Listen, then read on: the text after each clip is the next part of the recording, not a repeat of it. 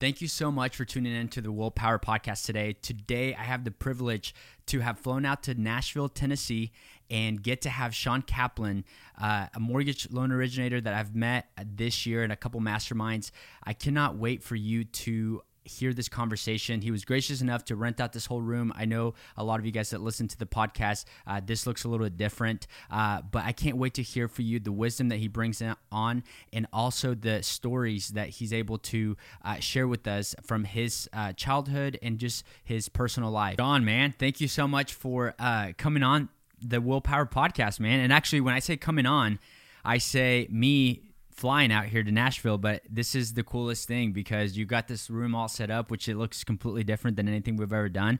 So truly thankful for you not only being a guest on the show, but also getting this whole thing hooked up, man. I'm honored that you came all the way to Nashville, Music City. We had to roll out the red carpet for you, man. Dude, well, you did a great job, man.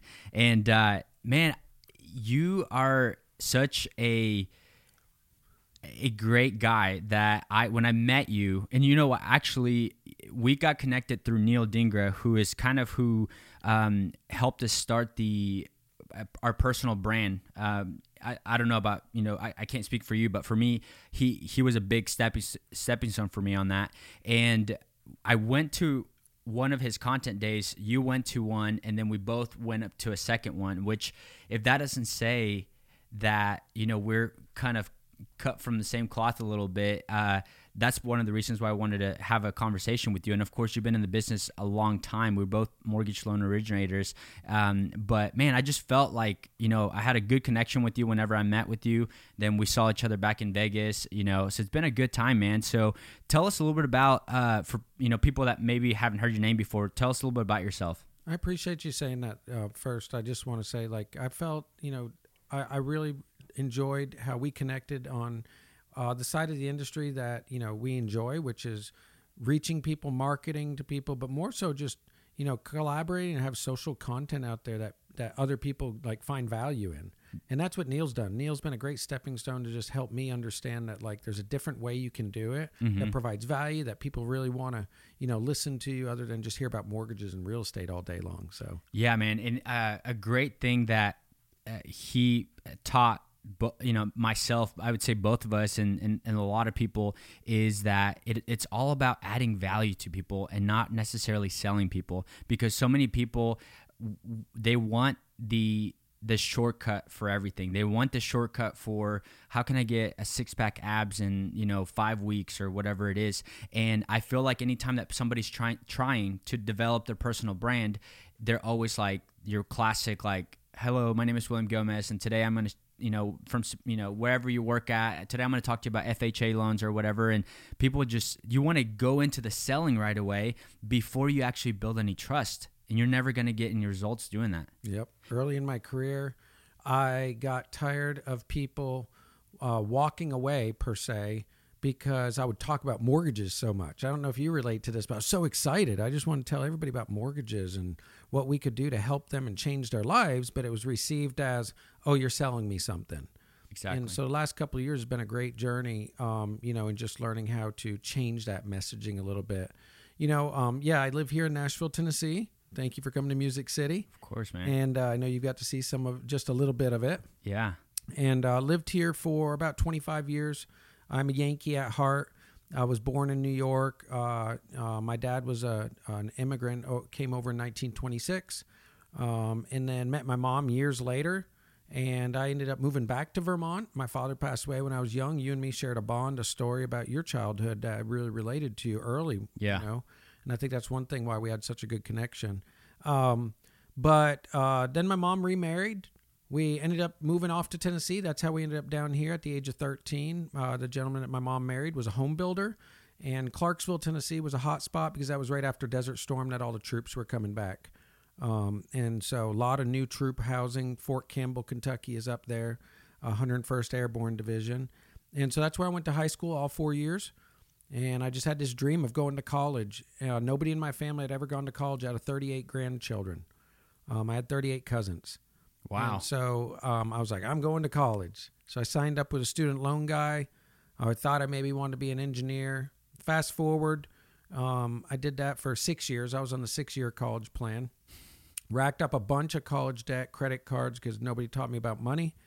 And then in year 2000, I was waiting tables in a restaurant. I met a mortgage man and didn't know what a mortgage was, didn't know what it meant. I thought it was insurance, actually. And I was like, I don't want to do that. He's like, no, why don't you come on out and see me next week? So I went out there. I moseyed out there to this stranger that I met, waiting tables. And, he talked to me for a while about what a mortgage was. And he pulled his tax return out of the desk. And I remember I looked at it. And it was $442,000. And he's like, you want to learn how to do this? And I was like, yes, sir. And so a week later, I became a mortgage guy. He mentored me for several years before he retired. And that was a really, really good pivotal part, to start my career off. Are you sure you're not mixing up your story with The Wolf of Wall Street? Nope, that wasn't it. That is a good movie, though. No, I remember that, and I love that. And dude, it's so crazy that you're saying that. That you didn't even know what mortgages were, because funny thing, when I first came in the business, I was telling people, I said, how long do you think it'll take me to hit my first $1 million month?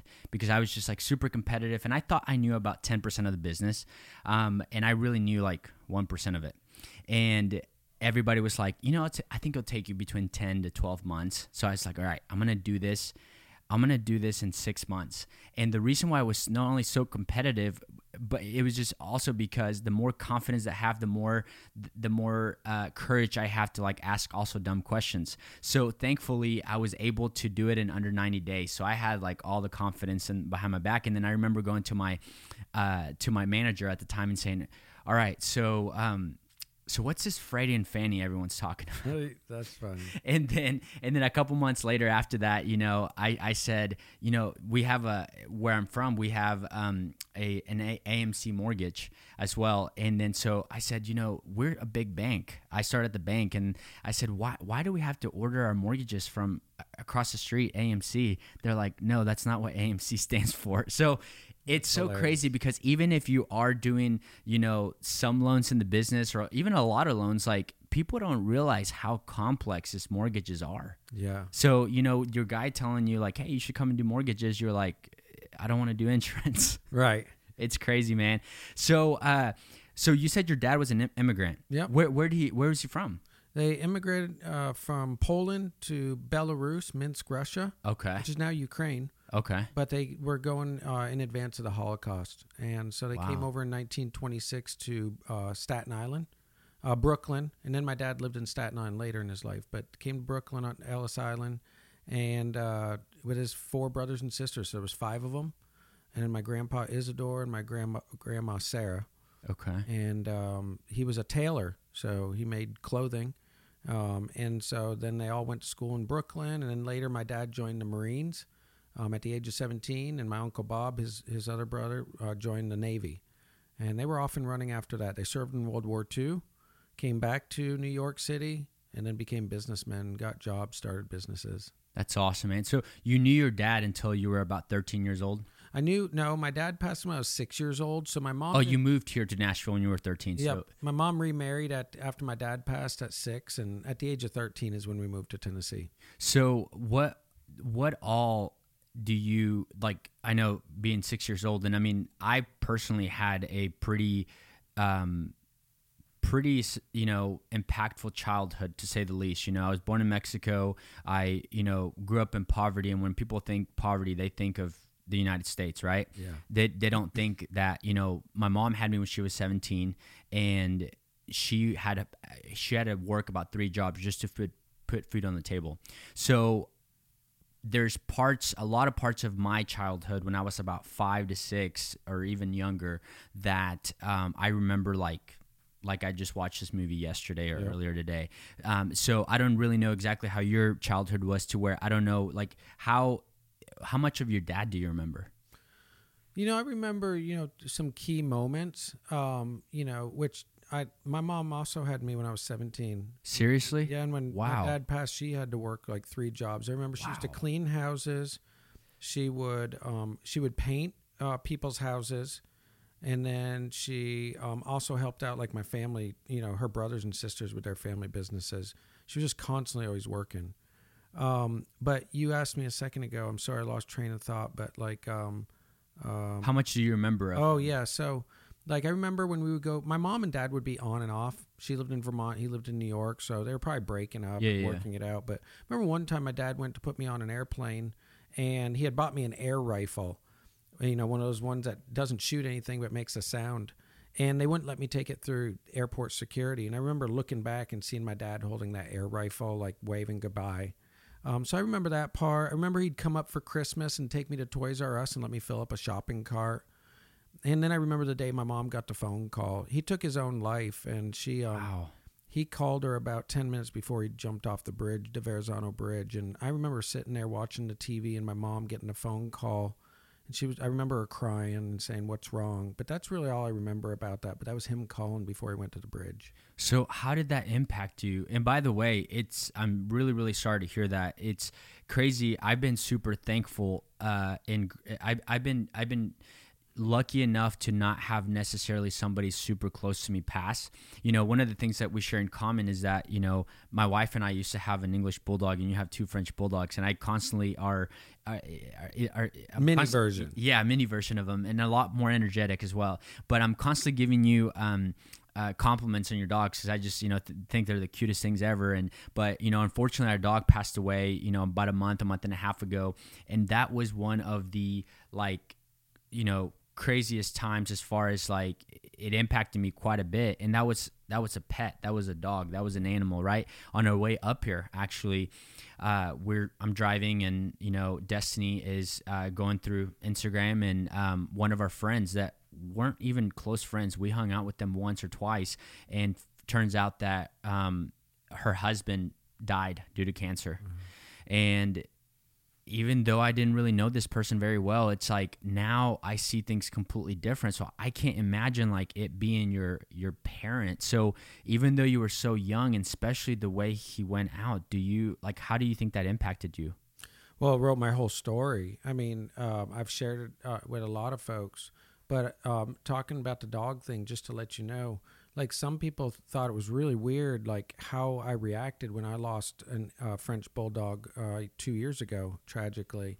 And my therapist told me that when you grow up without a father or mother, you seek validation, especially as a young man. Yeah. So men, we seek validation. That's probably why you were an athlete. That's probably why you excel at your job. You know, and you can also do bad things, like you can party a lot, and you know, you can do a lot of bad things, but it all comes from wanting to be accepted. The problem that we face, guys like us that have lost a parent and look for validation, is an animal, as silly as it is, they validate us because they never talk back. They always love you. They're excited to see you, right? They'll cuddle with you anytime. And so when we lose that animal, what happens is we put a lot of bonding in with that animal, as far as like, hey, you accept me for who I am, just whoever I am. So when you lost that dog, you probably experienced the loss that I felt too, where it wasn't just a dog. It was a bond that I had with that animal, because I was just looking for something that would accept me, you know, not reject me, you know, not say you got to work faster, make more money, get better grades, things like that. So yeah, and that's how it's affected me through life. I completely agree with that. And honestly, you know, I've heard a lot of people share and say that they didn't really see, you know, one of the things that you and I also share is that we're both believers as well. And you know, you have kids of your own. My wife and I don't have kids yet, but one of the things that I hear all the time is that, you know, whenever your first or any kid is born, you truly see that love that God has for us. But when this whole thing happened, which I haven't really shared with a lot of people, is I realized that I kind of saw kind of God's love through an animal as well, because like you just said, no matter what you do, you could put your dog out and have him or her sleep outside for, you know, cold nights, not feed the dog.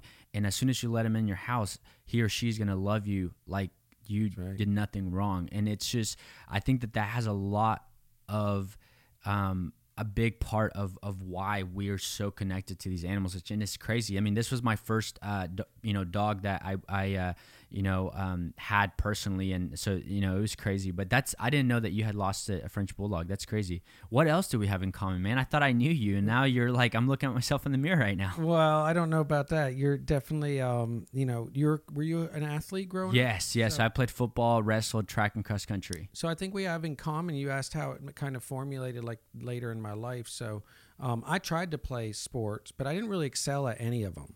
Like I would play, I'd work hard enough and show up and try out hard enough to get a spot on the team. Mm-hmm. But then when I got a spot on the team, I didn't have enough talent to play. But the coaches would keep me around because I was a hard worker. I would shag the balls. I would carry the bags. You know, I put my high school team. I always tell people I don't think I played a single game, but I was on the team with Shawn Marion and Trenton Hassel. Shawn Marion played for the Phoenix Suns. I think he's in the Hall of Fame. But I don't think I played a single game. But I learned so much by being on that team because I would just be a little soldier. So what I learned later in mortgages was, hey, you can win at this. Like you can actually be on the team and be a superstar on the team. And it was one of the first things in life that I remember that I like, other than waiting tables, which I was really good at. I was like, wow, like you're at the top. You're not just somebody who's on the team. And that's probably why you excel too at your career, because growing up, again, we all want two parents, but when you don't have one, you're seeking, you know, acceptance from other people. And the mortgage industry will offer you a great platform for that because you can kick butt in the mortgage industry just if you're somewhat mediocre. Yeah. Right? Yeah, no, and I completely agree with that. That's another thing that we resonate with because I actually do remember, playing these sports, and I used to hang out with, of course, my friends' families more than my family sometime. And I remember there was a couple parents that I had that were, my friends' parents, and their dad would sometimes even favor me over their kid because of, Really? because I was doing good at, whatever I was doing, and then. From there, it was an easy motivator to be like, okay, what can I do to keep getting this validation? But the other thing too was that I learned I never knew who in the world, unless you're the son of a super successful mortgage loan officer, which there are a few of them out there in the nation, but do you grow up saying like, I want to be a loan officer, right? Right. So I, didn't ever know exactly what I wanted to do, but I always knew that I liked selling things. And it went back all the way from even whenever I was telling you that, I remember I was like 5 years old, and we were at this plaza with my mom. And at that point, she had my sister, she had my brother, so it was three of us plus my mom. And there was it was a plaza that had a bunch of different vendors, like food and just kinds of different things. And then we go by this pizza cart that they sold pizzas by the slices. And I told my mom, and I said, hey mom, can we have a piece of pizza? And she goes, son, we can't afford that. And I go, how about this? How about if we get one slice and we share it between all four of us? And she looked at me, and with tears running down her eyes, she goes, son, we really can't afford that. Mm-hmm. So that day, I remember it like the back of my head because it taught me two things. It taught me to be more mature as a 5-year-old, to understand exactly what my surroundings and my environment were, and also exactly how my situation was, to not put more pressure on my mom, and to realize that I had to step up and also be able to take care of my brother and sister. And also it taught me that I wanted to find ways to try to get around of like, how can I get what I want? Yep. And that's really much selling. And going back to high school, I remember I got more satisfaction from, if you played sports in high school, you remember you had to sell shirts, you had to sell like fundraiser stuff, candy bars. Yes. And nobody could even come close to me to how much stuff you could sell. So much that last 2 years of my high school career, junior and senior year, me and a buddy of mine, his parents owned a Chinese restaurant, and they had a Sam's card. So we went to Sam's Club, and we would buy like our own candy bars, and we would sell it in school. And because I didn't have time to work, even though I needed extra money, so we would sell we'd sell gum, and I got so much satisfaction on that, to where, like, you're right, in mortgages and in anything sales wise, like, if you're willing to work hard and you're willing to take rejection, you're gonna win if you're gonna outlast all the people that say no to you. And that's what keeps me going and drives me every single day. What's something that you think that keeps you going as far? I mean, you've been in the business. I've been in the business about 5 years. How long have you been in the business? It'll be 21 years in March. That's a long time. So I'm asking you, in times like this, especially right now, to where there's so much coming at you, man. It's the quote unquote, I hate saying it, but the elephant in the room, the slower time of the year, right? Against also the crazy market that we have been seeing with rates and with inventory and all that crazy stuff. On top of that, you going through some transitions as well. And add on top of that your personal home situation, which, that's a whole nother podcast episode of itself. So having all that going on, like what gets you, like today I was, trying to swing by your office and you're like, man, I got so much work to do. Like, what's the thing that keeps you going? Man, that's a really, really good question. I have a fear of living up to my potential. Number one, I have constant fear of not living up to my potential. Some people tell me that's not a healthy thing. I'm like, whatever. I'm built different. Like that's the 99%ers telling you that. But I do tap into, like, you asked me about like something that stands out. You told me your story as a child. I remember I had my first job when I was 6 years old. I always ask people, what was the first job you remember? And mine would be at 6 years old. I knew my dad had passed away. My mom didn't really tell me why, but I decided I was going to go down to the basement. I took 3 boards, nailed them together. I went down to my uncle's general store, and I asked Uncle Cedric if he would let me borrow. I would pay it back for a poster board, a bag of Domino's sugar, and a pack of Kool-Aid. I carried it all the way back up to the house because I lived in this little small town up in Vermont. And I took those 3 boards that I nailed together, and I took a poster board and I made Kool-Aid, 5 cents. And I mixed up that Kool-Aid. I think I put the whole bag of sugar in there. It was good, sweet Kool-Aid. But anyway, and I took it out there, took some cups, and I sat next to the road because people would ride all their fancy bikes, Cannondales and all that up through the mountains. And they would pass my grandmother's house, which is where we lived with my mom. And people would stop and give me 5 cents. So that was my first job. But this is the entrepreneur where it came out in me. I started that because I not only wanted to help my mom, but she said, same thing. We don't have any money to do that. You can't get a bike. I wanted a bike. And, that's also a motivating factor now in life. I bought my mom a home a couple of years ago in Clarksville, Tennessee, moved her down here. Like, I want all the things for my family that I didn't have. And I got so tired of being told we can't afford something that I want to grow to the point that I can not only buy things when I want it, but I can bless other people with it, And, but to tell you a little entrepreneur story, after that first day, I don't know, I made like $1.50 or something. I was like, this ain't cutting it. Didn't even pay for the Kool-Aid and the sugar, right? So the next weekend I got a bright idea, and these people would come up, Kool-Aid would be there. They'd be like, how much? And I was like, whatever you would like to give me, sir. Well, then I get $1. Then I got a $5 one time. Then I got a 20. For a whole Kool-Aid. Yeah, because I just said whatever you would like to pay me. Imagine if you didn't put a price tag on your services. Some people would make a lot more than what they charge. Yeah. And so I think I walked in with like, I don't know, it felt like $80 at that day. And my mom was like, what were you doing? Then I took it a step further, and like another week, the following weekend, I took my little sister. She was only like 4 years old, and sat her out there. And I was like, you sit here. And then I went and did some stuff. And then I think I gave her $1, took all the other. I had my own little labor going, That's awesome. So that story motivates me now to this day. Now I'm motivated by different things. I want to leave an impact, on people's lives that, I always tell people, if you showed up at my funeral tomorrow, I hope you wouldn't say I was just a good mortgage guy. Yeah. So I'm on this mission to like make a difference in people's lives beyond just doing a home loan. That's part of the vehicle that gets me there. Yeah. But I want to help people build wealth. I want to help people get out of debt. I'm very passionate about that because somebody showed me. Now I want to show as many people as I possibly can on the other side. Man, that's so great hearing that story because just a couple podcasts ago, I had somebody ask me a question, and it's funny because I'm always putting people on the spot, asking them questions, that, come to mind and stuff. And they asked me, they said, hey, do you think that leaders are born or they're made? And I quickly answered, I believe that leaders are born. And the reason why I was so confident saying that was because it makes me think of people like you and I, for example.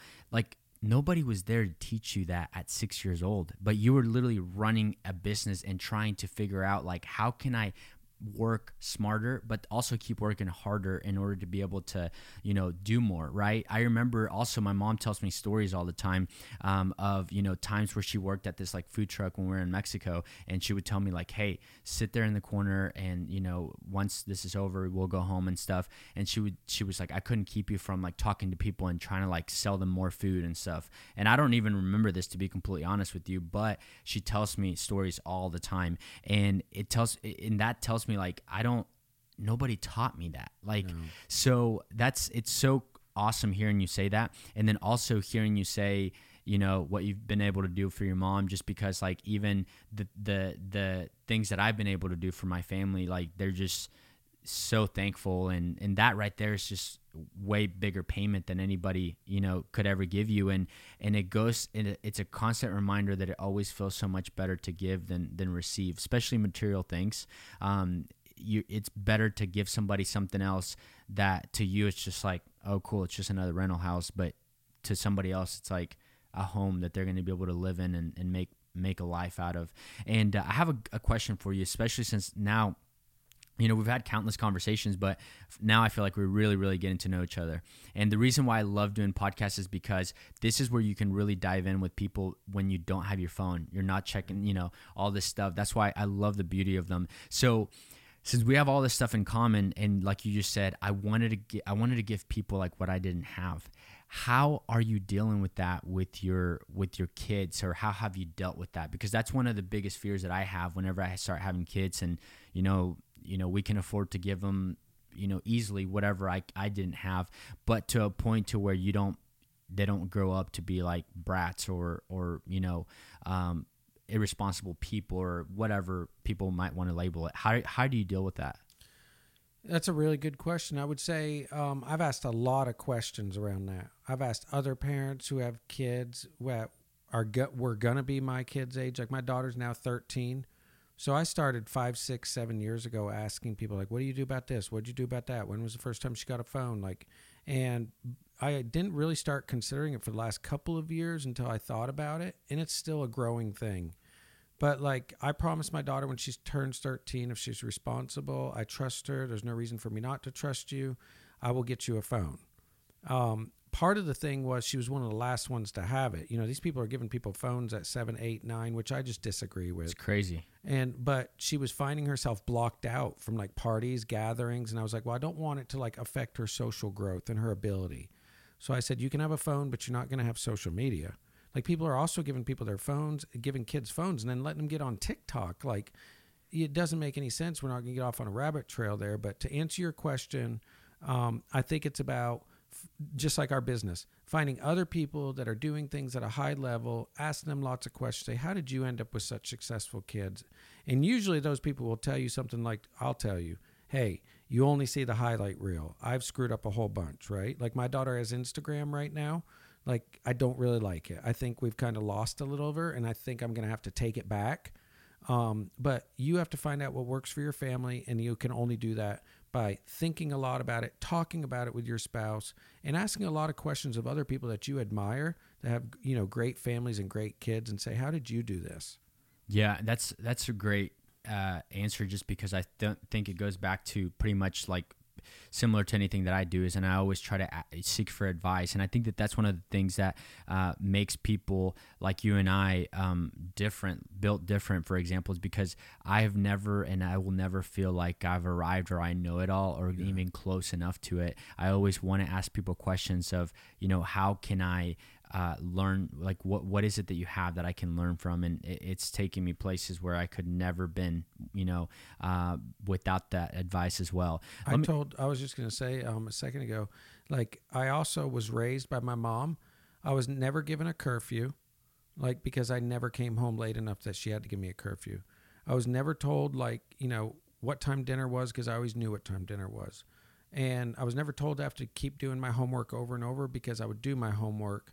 And so I think that also taught me, like raising my kids, that I think personally the best way to gain respect from your children is to give them, the ability to make their own choices until they mess up.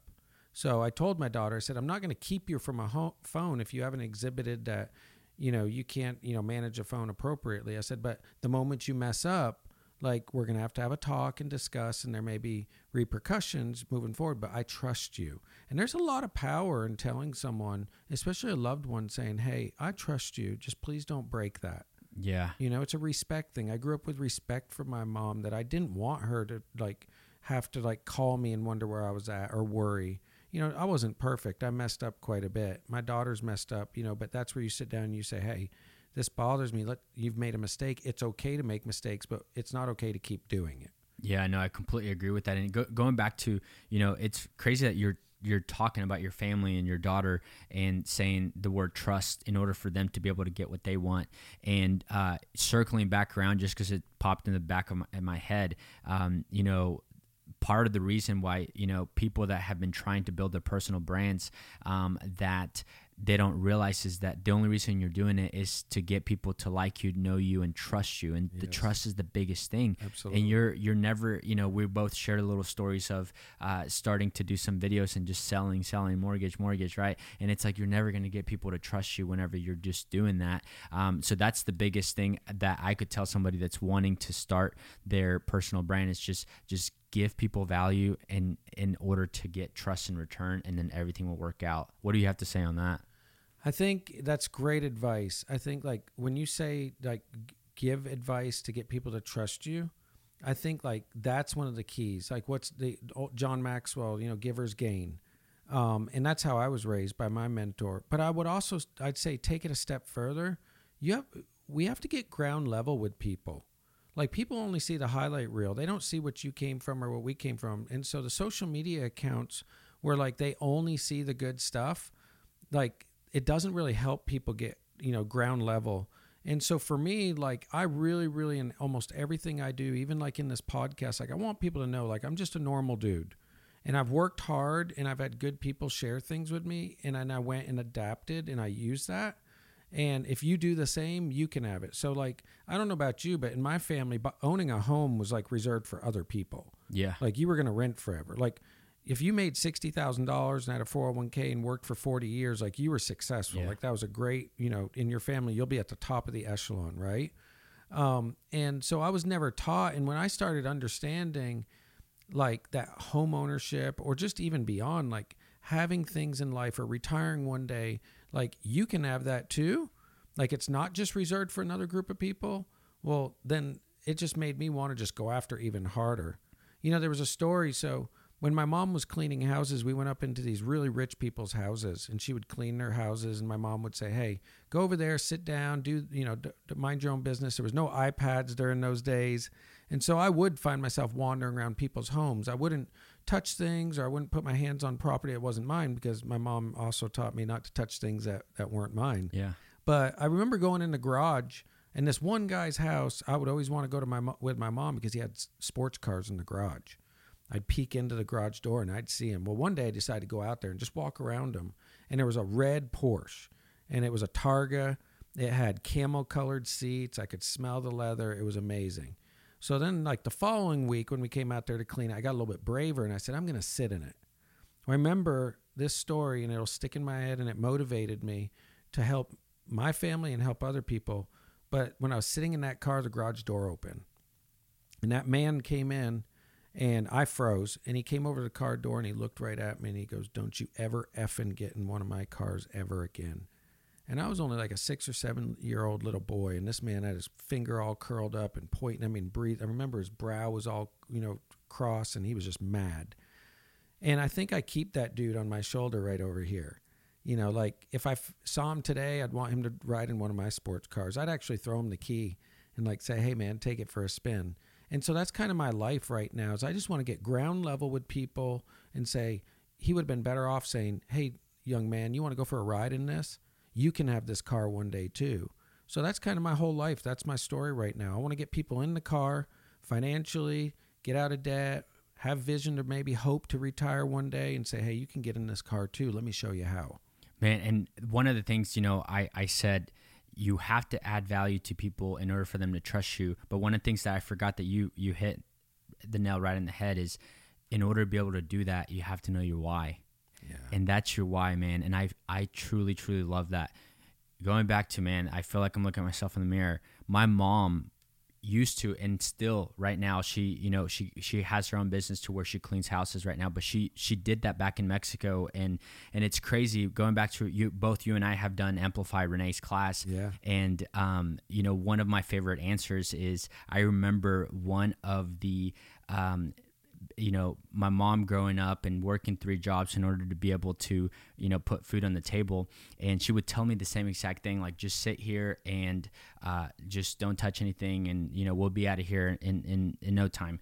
And I remember this one specific house, for a couple of things. One, they had really big dogs that were just always just being, rowdy. But this specific home, the owners were super gracious and super nice to my mom all the time and myself. So they would always let me watch TV. We didn't have a TV, so my mom would just put me on the TV, and it was Saturday. That was the time that I was with her, or else I'd be in school, and I would get to watch these cartoons. And one of those cartoons that I would get to watch would be Blue's Clues.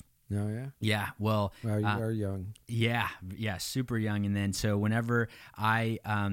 last year, I remember, my wife's family and I swapped back and forth Christmas and Thanksgiving. So last year we got to spend Christmas with them. And, my mom gave me, some gifts, and it was awesome and everything. And at the very end, she goes, hey, I have one more gift for you. And I go, what is it? And she's like, let me go get out the car. And it was like this big thing, and I couldn't, I normally, can guess what I'm going to get. And it was like this big Blue's Clues like stuffed animal. And she goes, but this one's actually not for you. This one's for my future grandson or granddaughter. And I was just like so happy. Cool. And the reason I'm sharing that with you is because that's why my favorite color is blue. Is it really? Yes, sir. You got your blue suit on behind you there. Hey, I'm telling you, man. How about that Renee class, though, man? That taught me so much, and I feel like anybody, including you and I, have learned so much, and I've been able to truly get that story that we all carry, that it's unique to all of us, out in order to connect with more people. Have you done it once or twice? I've done it twice. I've hosted it here in Nashville, and then I actually did it. But yeah, between Neil Dingra, and between Renee Rodriguez, I'd probably say those are the 2 biggest things that have impacted me in the last couple of years.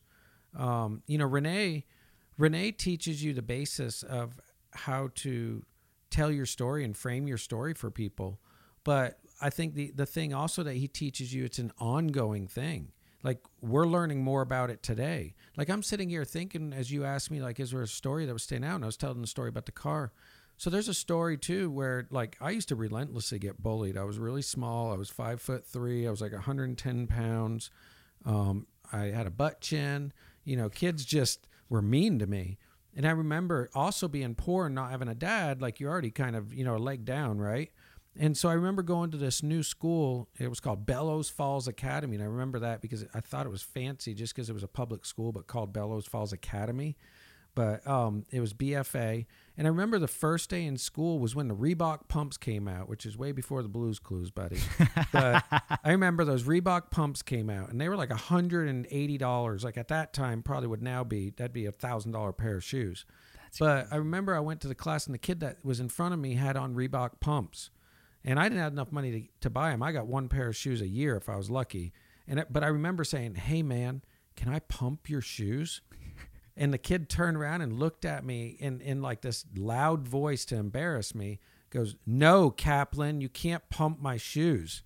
And that's also sits up on my shoulder. Like, I've actually looked for those original Reebok pumps on eBay just to buy a pair and put it up on the shelf. But, like, I think you're just, if you're told something enough as a child, whether it's put down the phone, don't stay out late, don't date that guy, don't date that girl, like, you're probably going to try to do it, right? Yeah. And so I think I'm just teaching my daughter that these experiences are things that I want you to grow off and learn from, and not be a victim in life, be a victor.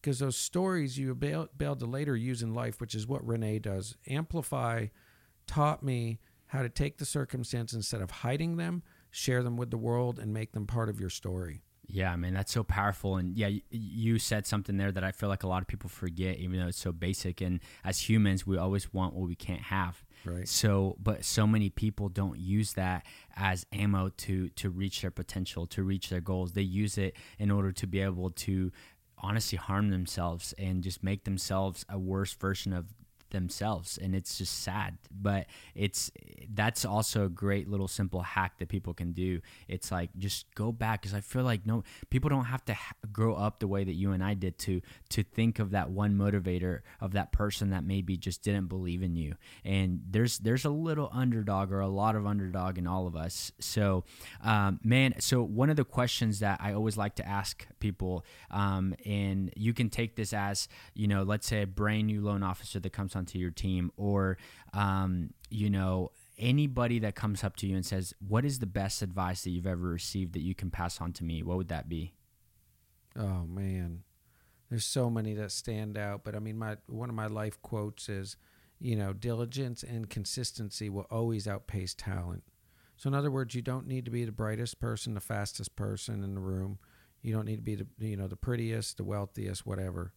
If you just do something diligently for a long period of time, you will most likely beat out 99% of everyone else. And I've found that to be very, very true in my life. And so that's my secret superpower, is like, I will run circles around you, and I will keep going and keep going and keep going until you will eventually quit, and I'll rise to the top. So I'll shag balls. I'll throw more balls than anybody else. I'll cut more lawns than anybody else. And eventually someone's going to be like, I like that guy. Another one is like, surround yourself with other people that play big, but do it on an authentic and vulnerable level. Like, gravitate towards people that like are really an open book and have done something successful, because nobody wants to be around the person that looks perfect all the time.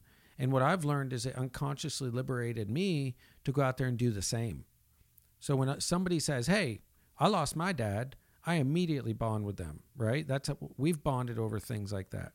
But if you hid all that and you didn't share that with me, then I'd be like, we don't really relate. So you can be the most successful person in the world, but if you don't relate to people, they're not going to gravitate towards you. That's some great advice, man. And I can happily say that I've taken that even before you shared it, by being here with you. And I look up to you a lot, and I think that you're very relatable, and I'm super thankful to call you a friend. And man, thank you so much once again for putting this all together. Even, we came up here, but I think that the treat was mine, honestly, getting to have this conversation with you. Thank you so much for coming on, Shawn. Very, very grateful. Thank you, Willie. Of course.